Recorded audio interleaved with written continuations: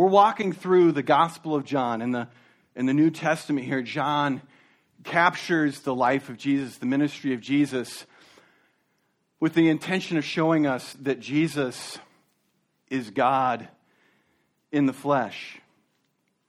His light in our darkness, changing not just the world in the course of history, but changing our lives, your life. He's light in your darkness. And we've been walking through the book of John here and seeing how John, he gives laser focus. He's very intentional to make it clear for us without any lack of evidence who Jesus is. And through his gospel, he shows different miracles of what Jesus has done to show that he is power over all things in this earth. He's God. In addition, for those who would have been Jews listening and reading his account, that they would see in the book of John that Jesus is the fulfillment of everything in the Old Testament portion of Scriptures. He's the fulfillment of all the things of the nation of Israel, who God chose to reveal himself to the world. Jesus is God. The issue that John brings up, and as we come to today in our passage, is what do we do with all the evidence? What are we doing? What are you doing with all the evidence about Jesus? What's your response? The issue isn't really that we need more evidence. It's not an intellectual issue of, I need more evidence. There are very few people where that's truly the case. The issue when it comes to Jesus, with all the evidence that we have, is that it's a matter of the heart. What is your response to Jesus? The characters that we see, the people in the account today that we're going to read are going to show us different responses to Jesus. And we want to look and consider, who are we like in relationship to Jesus? In the people in the passage today. Are you going to bow, or do you bow before Jesus with reckless abandon like Mary? Or are you threatened by Jesus that he might take something from you, like the religious leaders? Or are you disappointed in Jesus because he's not exactly who you thought he would be? And it's not everything you thought it would be to follow him, like Judas. If you haven't done so, go ahead and turn there. John 11, verse 45. What is your response to Jesus? Jesus has just raised a man from the dead. His name was Lazarus. Verse 45 here begins the response. Many of the Jews, therefore, who had come with Mary and had seen what he did, believed in him. But some of them went to the Pharisees and told them what Jesus had done. So the chief priests and Pharisees gathered the council and said, "What are we going to do? For this man performs many signs. If we let him go on like this, everyone will believe in him, and the Romans will come and take away both our place and our nation." But one of them, Caiaphas, who was the high priest that year, said to them, "You know nothing at all, nor do you understand that it is better that one man should die for the people, not that the whole nation should perish." Now, he did not say this of his own accord, but being high priest that year, he prophesied that Jesus would die for the nation, and not for the nation only, but also to gather into one the children of God who are scattered abroad. So, from that day on, they made plans to put Jesus to death. Jesus therefore no longer walked openly among the Jews, but went from there to the region near the wilderness to a town called Ephraim, and there he stayed with the disciples. Now the Passover of the Jews was at hand, and many went up from the country to Jerusalem before the Passover to purify themselves. They were looking for Jesus and saying to one another as they stood in the temple, "What do you think? That he will not come to the feast at all?" Now the chief priests and the Pharisees had given orders that if anyone knew where he was, he should let them know, so that they might arrest him. 6 days before the Passover, Jesus therefore came to Bethany, where Lazarus was, whom Jesus had raised from the dead. So they gave a dinner there for him. Martha served, and Lazarus was one of those reclining with him at the table. Mary therefore took a pound of expensive ointment made from pure nard and anointed the feet of Jesus and wiped his feet with her hair. The house was filled with the fragrance of the perfume.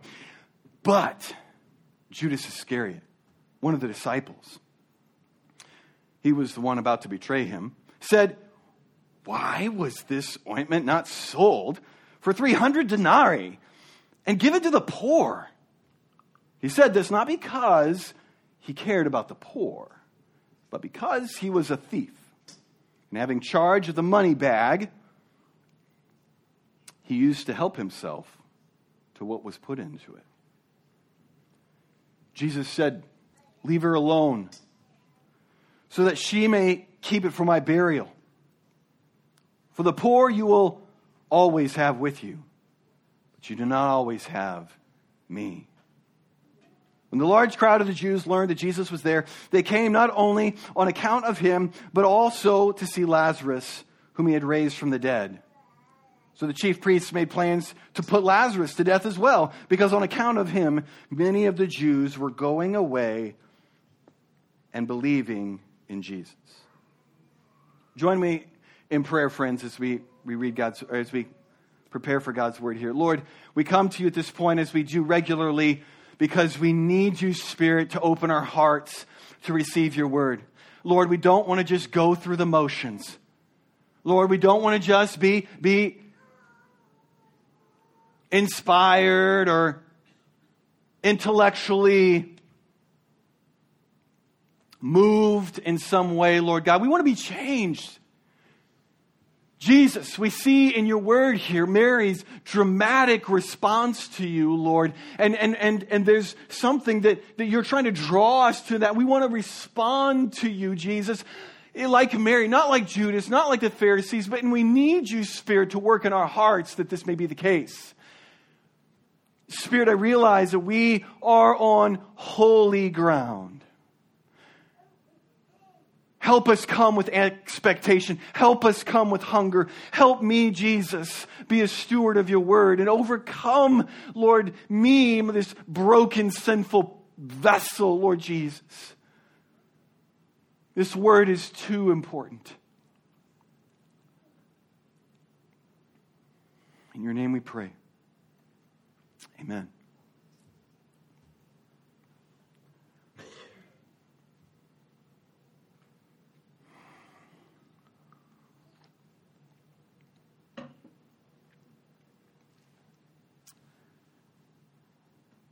So we come to this passage. The man Lazarus has just been raised from the dead. As I mentioned previously, Jesus has done many things before this point. This is the climax of Jesus' ministry and his miracles, showing his power, his authority over death itself. Previously, he's turned water into wine. He's powerful over chemical structures. He can change the elements of this world. He's healed a paralytic. He's healed a man born blind, something that's never happened before among the Jewish people there, among anyone. He's walked on water. Now we, the readers, have a unique experience coming to this point. We've seen all this unfold.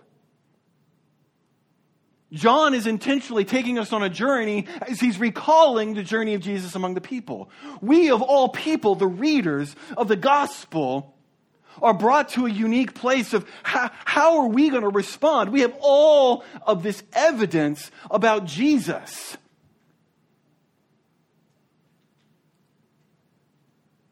And we're drawn in here as they respond, the people at that time respond to the miracle of Lazarus. And we see verse 45. Many of the Jews, therefore, who had come with Mary, believed. Now, John doesn't spend much time here, but they saw the evidence. They didn't need anything more than this obvious evidence. He just raised somebody from the dead. That just doesn't happen.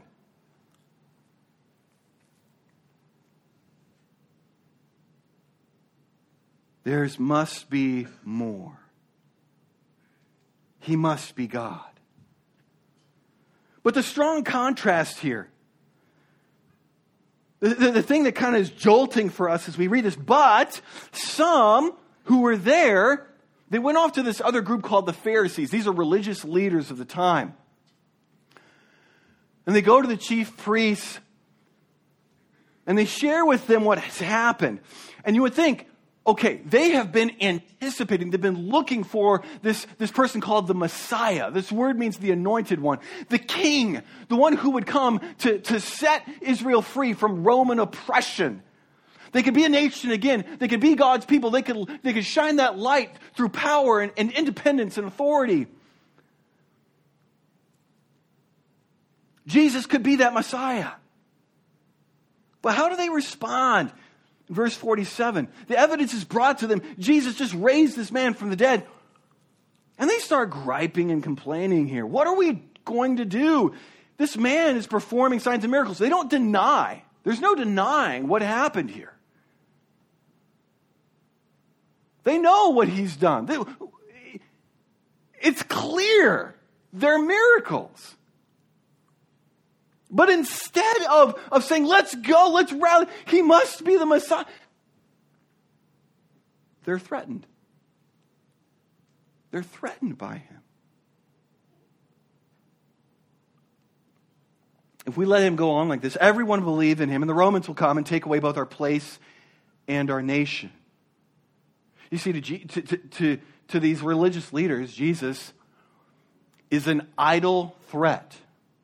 The word idol in the scripture speaks of a god. Now, that people would worship. Now, these idols were oftentimes these things that would be created by hands, and they might be, some kind of creature,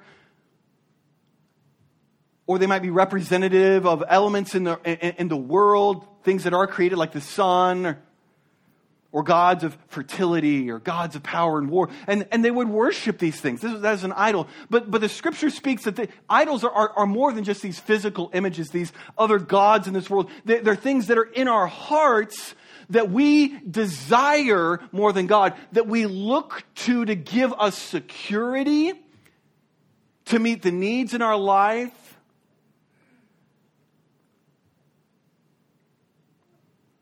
These things we look to and trust in more than we do God. What do we see here is they're afraid of losing. We might lose both our place and our nation. Israel was occupied.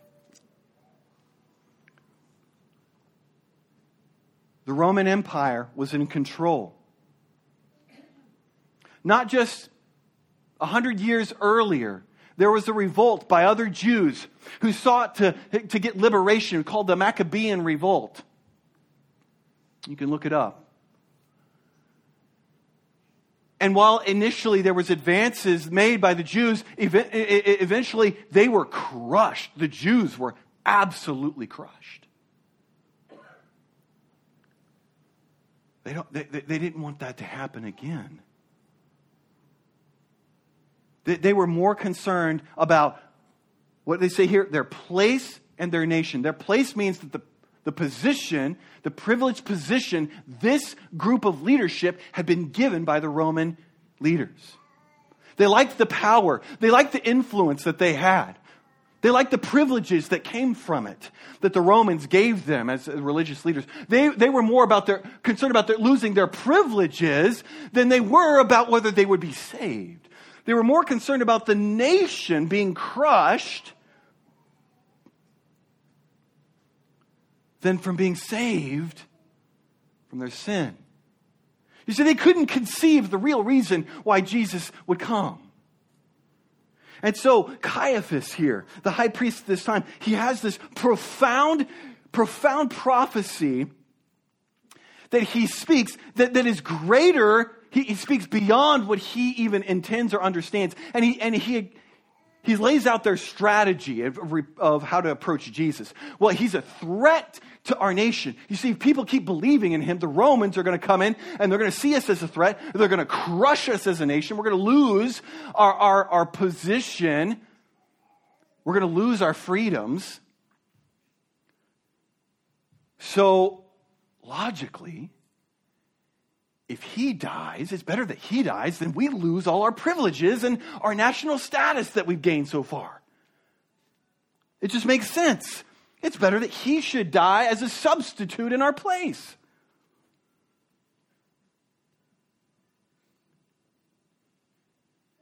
Now, his focus is ironically on preserving the Jewish nation.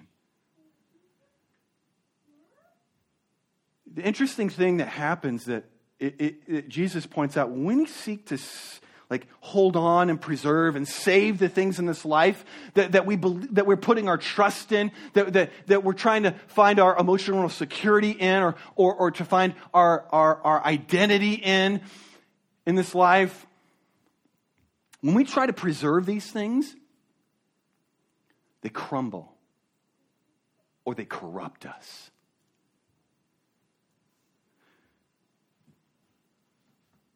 Caiaphas was right. Jesus did and should die in replacement. But it wasn't so that a nation would be preserved. Because ironically, 30 years later, 70 AD, Rome would descend upon the nation of Israel and Jerusalem, and it would be reduced to ash and rubble, like Mariupol, Ukraine, is being laid siege to right now. In even a worse way, Jerusalem was utterly destroyed. In seeking to preserve themselves as a nation, ironically, they lost their nation, and the Jews were scattered even more. You see, Jesus didn't come to save them from the oppression of Roman rule. Jesus came to save us from the oppression and tyranny of our sin. Our sin is the greatest problem. Our sin is what corrupts us all. And when we seek to preserve the things in this life that are temporary, they're going to crumble in our hands or they'll corrupt our soul. You see, their response to Jesus was that you're going to take away these things that they seem so important to us right now. And there are things in your and I's lives that we hold on to thinking, I need this. I can't get by without it. It gives me security. It gives me strength and identity. Financially, emotionally, relationally. It's our jobs, our children, our finances, our pride, our sense of control. All of these different idols of the heart. And Jesus is a threat to those things. He says this, Jesus explains, if we're going to come to him, there's this paradoxical truth in our lives that whoever loves his life loses it. And whoever hates his life in this world will keep it for eternal life. Jesus is unpacking this paradoxical truth that when we open our hands to God and release everything that we would try to find security in this life and trust in this life and identity in this life, when we release that to the Father, he gives us everything we need and we don't lose anything. But when we try to hold on to it, we'll lose it. And we'll lose our very selves. Because you can't love Jesus and love the things of this world.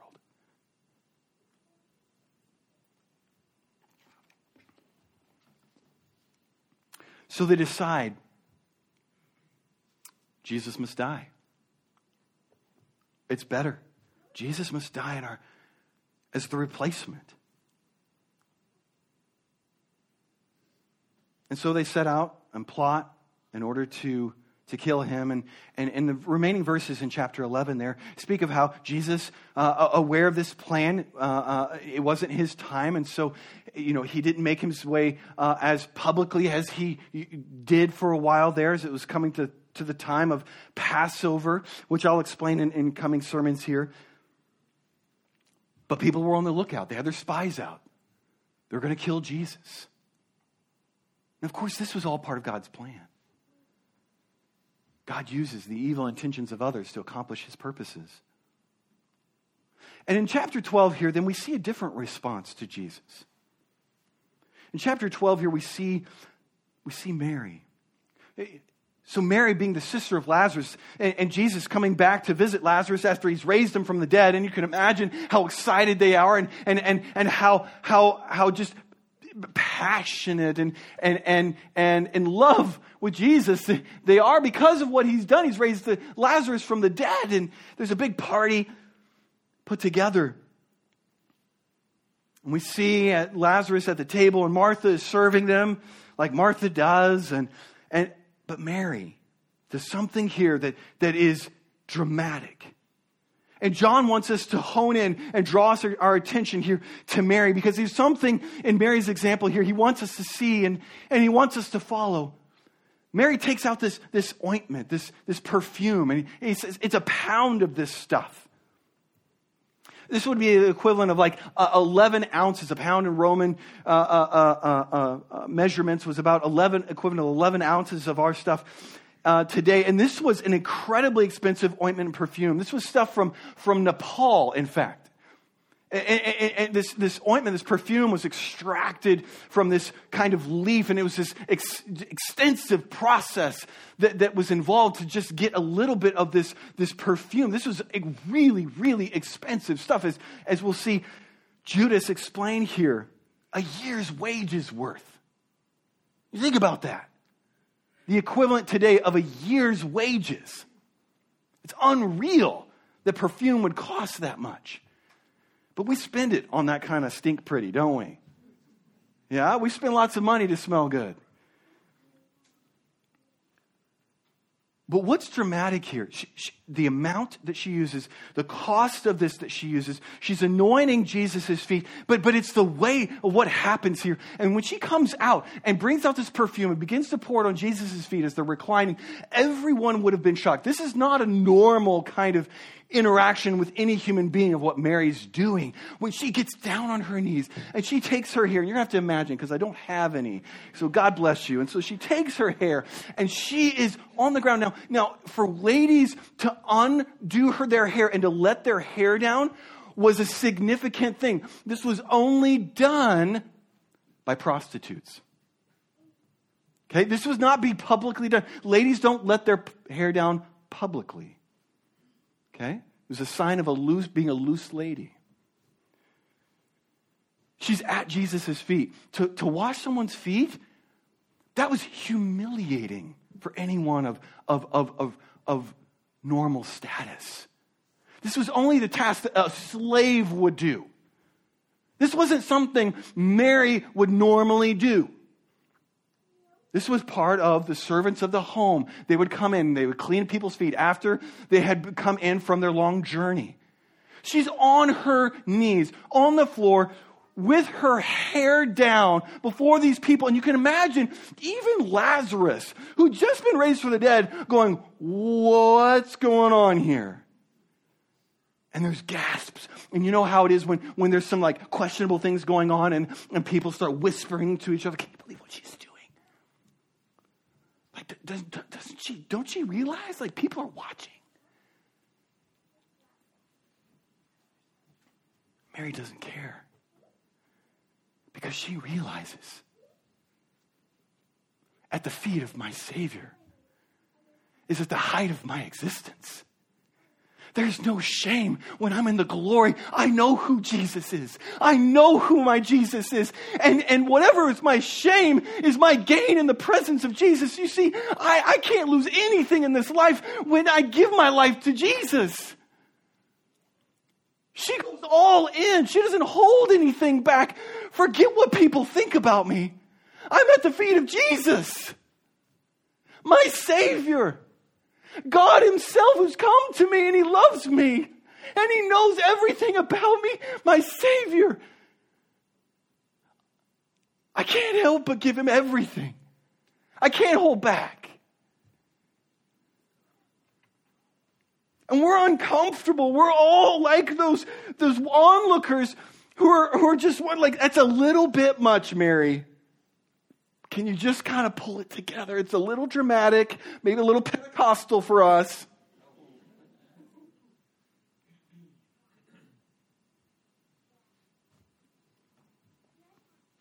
I mean, it's enough for us Scandinavians to clap, right? Well, watch out. I'm stepping in it. It's about to get uncomfortable, friends.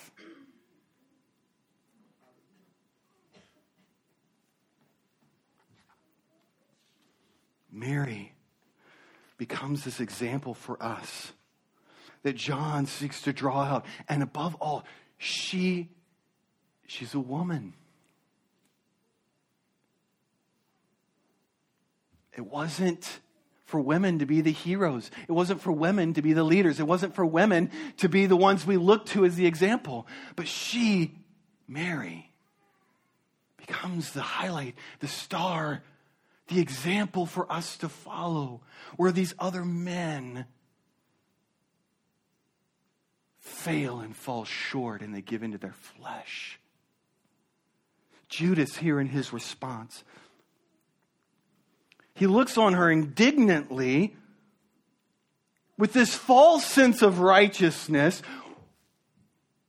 This is a year's wages. It could be sold and be given to the poor. That sounds really good, right? But John just doesn't leave us there, because we can all have that false sense of righteousness about us in order to hold it together and maintain our control, in order that we don't actually surrender to Jesus. Judas's hand is exposed to us by John and showing us that he's actually a thief. He was the treasurer of the committee, of the minstrel band of the mantourage that follows Jesus, the 12 disciples. And he would help himself, because people would give money in order for the group to be able to help the poor as they would go throughout the ministry of Jesus. And he would take a little bit for himself.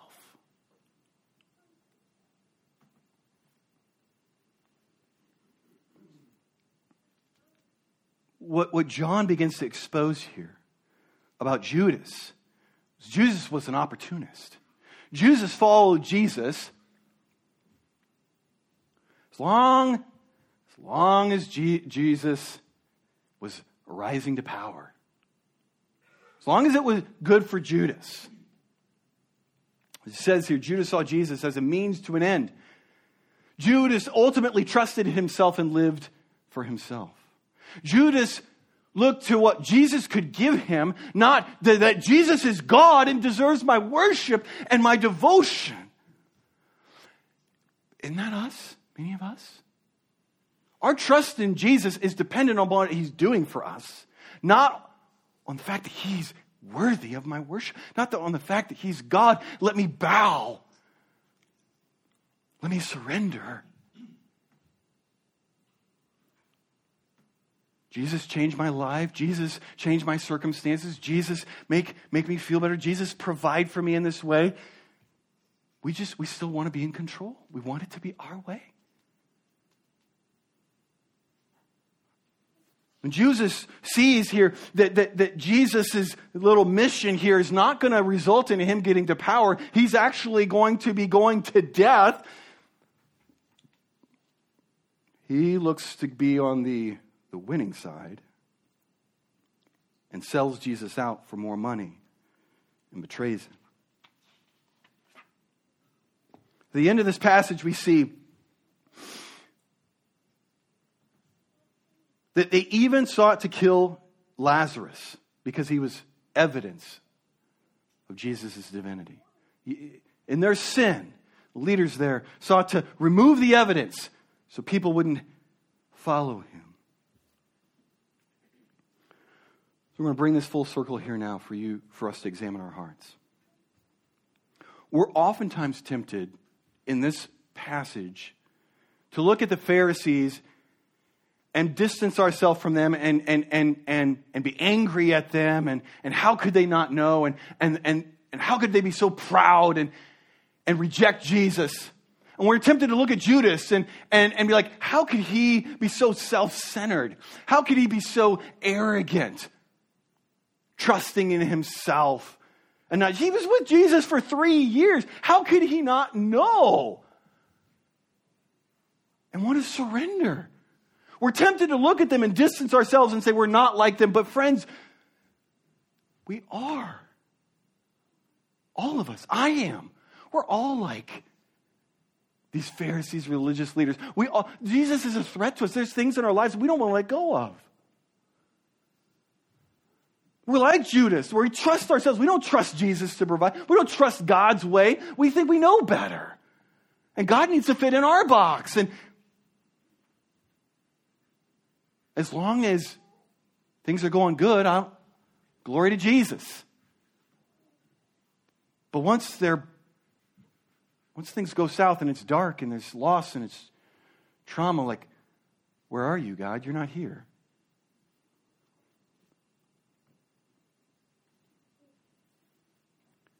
Our sin, while they plotted against Jesus, we would all be like Judas and these leaders seeking to put Jesus to death.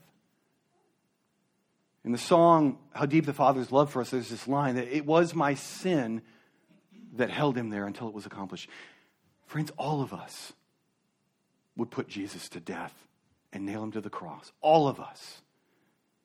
None of us are so virtuous and so good in ourselves that we would have seen differently. We would have done different. We would have trusted. No, all of us. The sin in our hearts. And unless we come to grips with the depth and depravity of our hearts, we will never understand the greatness of the grace of God that he died for us. It was my sin that held him there. We're all like these Pharisees and like Judas. And once we remember, once we see that and let that seep into our thick heads and our hearts, then we can understand Mary's response and respond to Jesus with abandon.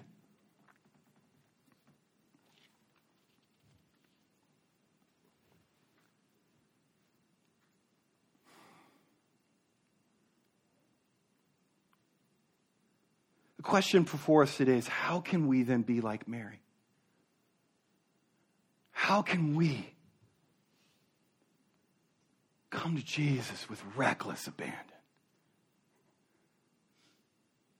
Like Mary. There's a couple quotes here I want to set the stage from Francis Chan in his book, Crazy Love, that really gets at the heart here. I'm just going to move pretty quickly through some of these, so bear with me. So our greatest fear should not be of failure of succeeding. Our greatest fear should not be of failure, but of succeeding at things in life that don't really matter. Are you confusing? We confuse what's really important and what we really need in this life.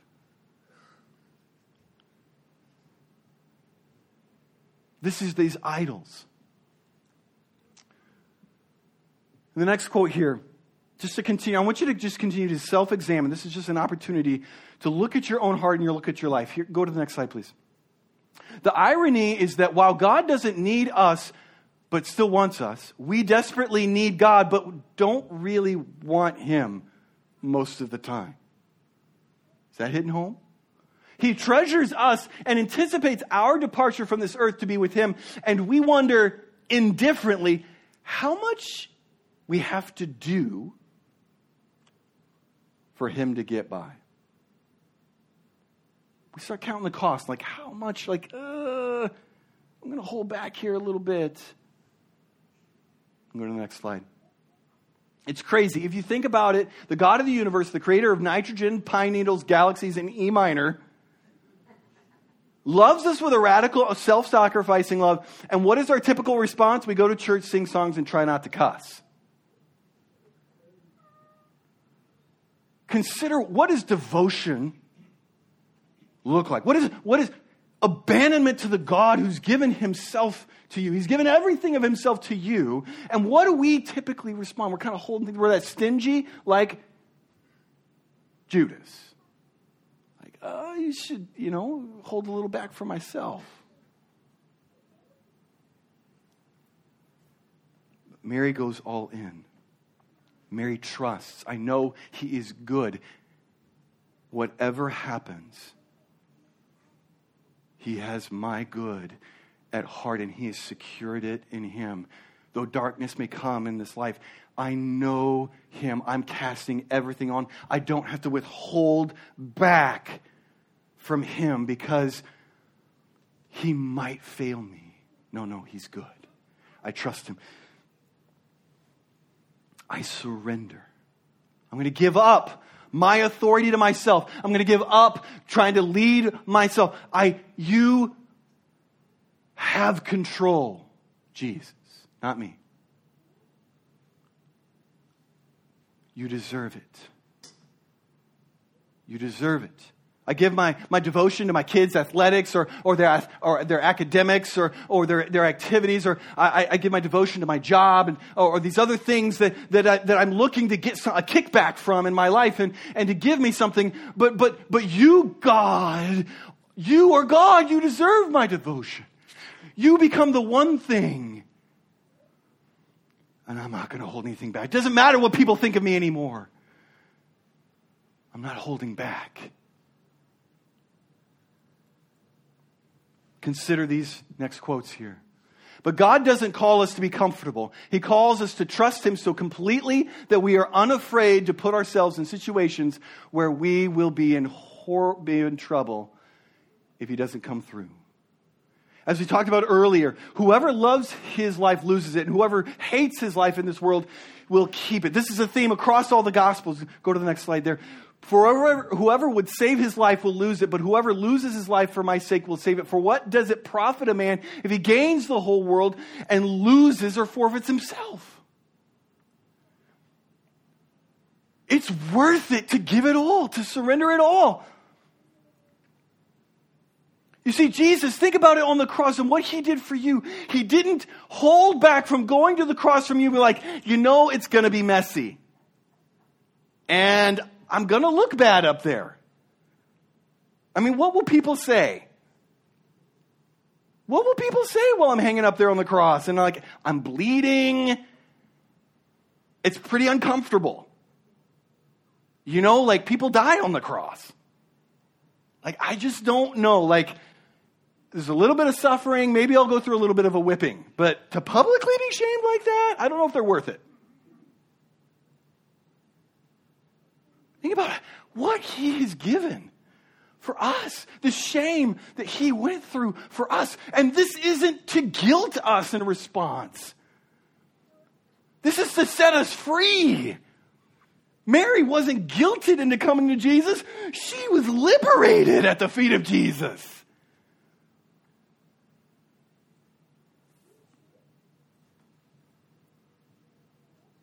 What are you holding back? What are you holding back?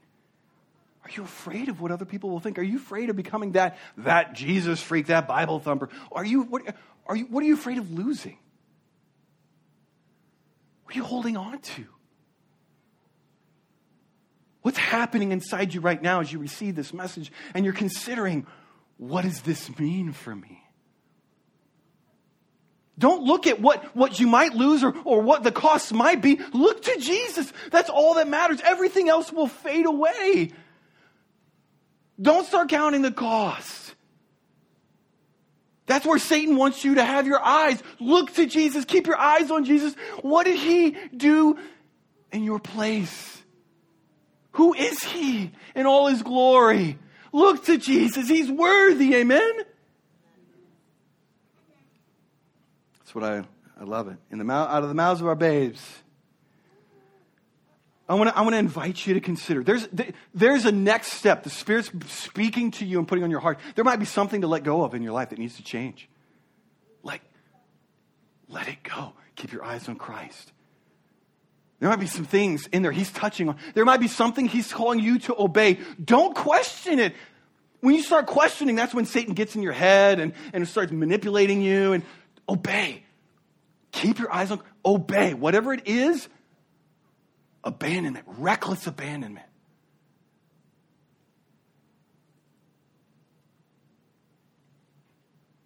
The Spirit is working and stirring right now to liberate. There's a prayer I want to guide us through. I'm going to invite the worship team to come on forward here. I'm going to read through this prayer, and then we're going to pray it together, okay? You can go to the next slide and the next slide. There we go. Forgive me for trusting in myself. I want to trust you and rely on you. Forgive me for living for myself. I surrender. I want to live for you. I want to be led by you. Forgive me for being devoted to anything or everything but you. Lord, I want you to be the most important thing to me. Forgive me for holding back. Forgive me for fearing what others think. I want to be all in. Lord, I want to sacrifice everything just to have you. Help me love you today with reckless abandon. Let's pray this together. Can you go back to the beginning there? Together here. Lord, forgive me for trusting in myself. I want to trust you and rely on you. Forgive me for living for myself. I surrender. I want to live for you. I want to be led by you. Forgive me for being devoted to anything or everything but you. Lord, I want you to be the most important thing to me. Forgive me for holding back. Forgive me for fearing what others think. I want to be all in. Lord, I want to sacrifice everything just to have you. Help me love you today with reckless abandon. Spirit, move in our hearts. Lord, keep our eyes fixed on you and how good you are. Lord, your sacrifice for us. Jesus, I pray your protection over this room now. And for those brothers and sisters online, Lord, with us, we pray, Spirit, for your deep moving, Lord, that we would recklessly abandon now. Lord, not thinking about ourselves, not thinking about the cost. Lord, but thinking about you and what it cost you, Jesus. You are worthy, Lord God. We come, let us be like Mary. Lord, let us bow before you. Let us be liberated at the feet of Jesus. Amen.